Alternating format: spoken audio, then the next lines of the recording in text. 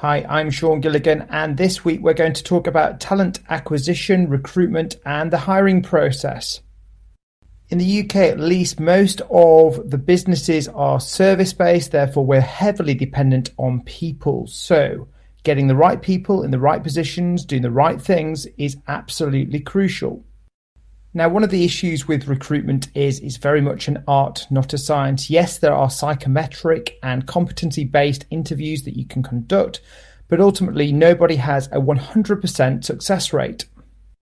In your hiring process, you're looking at three things. You're looking at the attitude, the competency, and whether the person would be a good fit within your culture.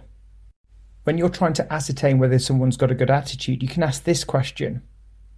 If you were to get the job, and in 9 months' time it hasn't worked out, why might this be?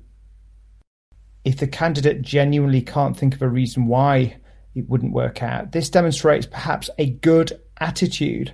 On the other hand, if a candidate is blaming others and thinking of all the reasons why it might not work out, this might demonstrate a poor attitude and should act as a red flag. Another good question to ask is, what does a person know about your company or organisation? If the candidate cannot answer this, this demonstrates a lack of preparation and homework.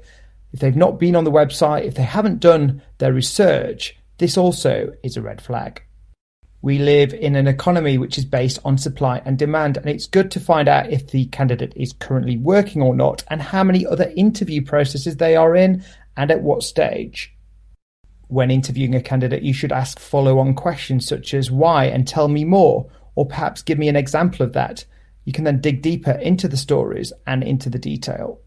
If communication is 50% body language and how we look, then dressing to impress for interview is important, and you need to establish whether the candidate is overdressed, underdressed, or at the right attire for your organisation. Starting with the exit in mind, it's always good to ask why a person is thinking or has left another organisation. This will give you valuable insights.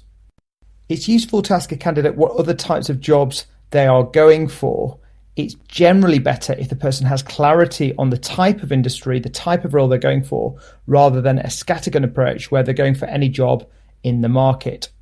Everybody is unique, everybody has their own DNA, but it's true to say that you can map personality types to job roles. So one useful thing to do is to look at Myers-Briggs and DISC to try and map the type of personality you want to the role that you're trying to fill. A friend of mine is James Knight, and he has a solution called IMA Strategies, which has a simple 4-box model, including high red, high yellow, high green, and high blue. High red personalities are big picture and logical. High yellow are big picture and creative. High green personalities are detail orientated and logical, and high blue personalities are detail orientated and creative.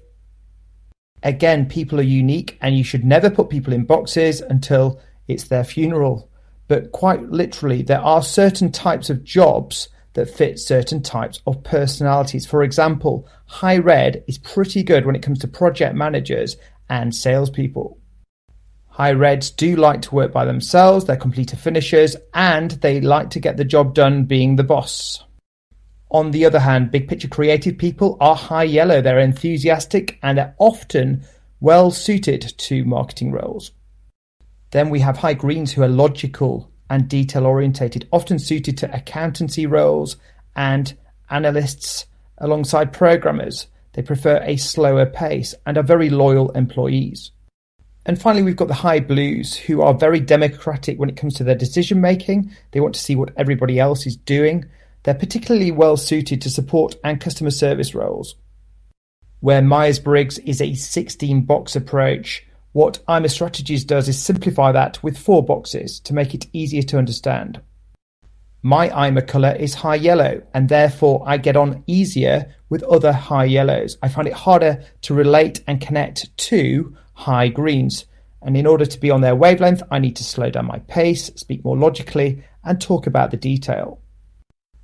Before we can connect better with other people, we need to understand ourselves. And of course, in any team, you don't want them all high red, high yellow, high blue. You want balance. You want a mixture of all the colours for a winning team.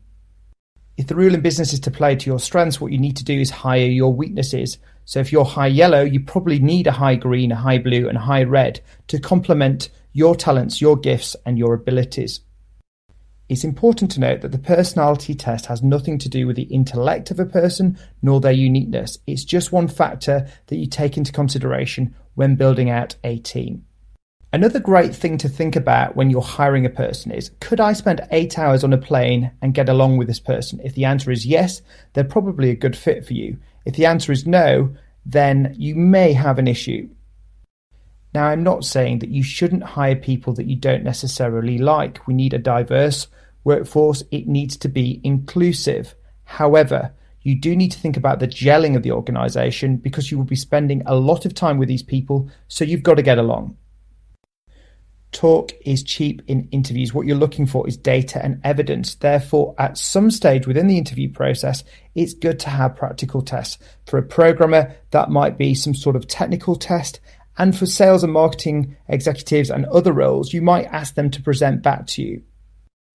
You should also consider getting people to test their written skills through a project or essay that they have to write on a particular topic.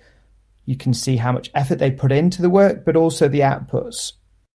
Companies are using artificial intelligence and video in a way to short-circuit the interview process and speed up the time to hire.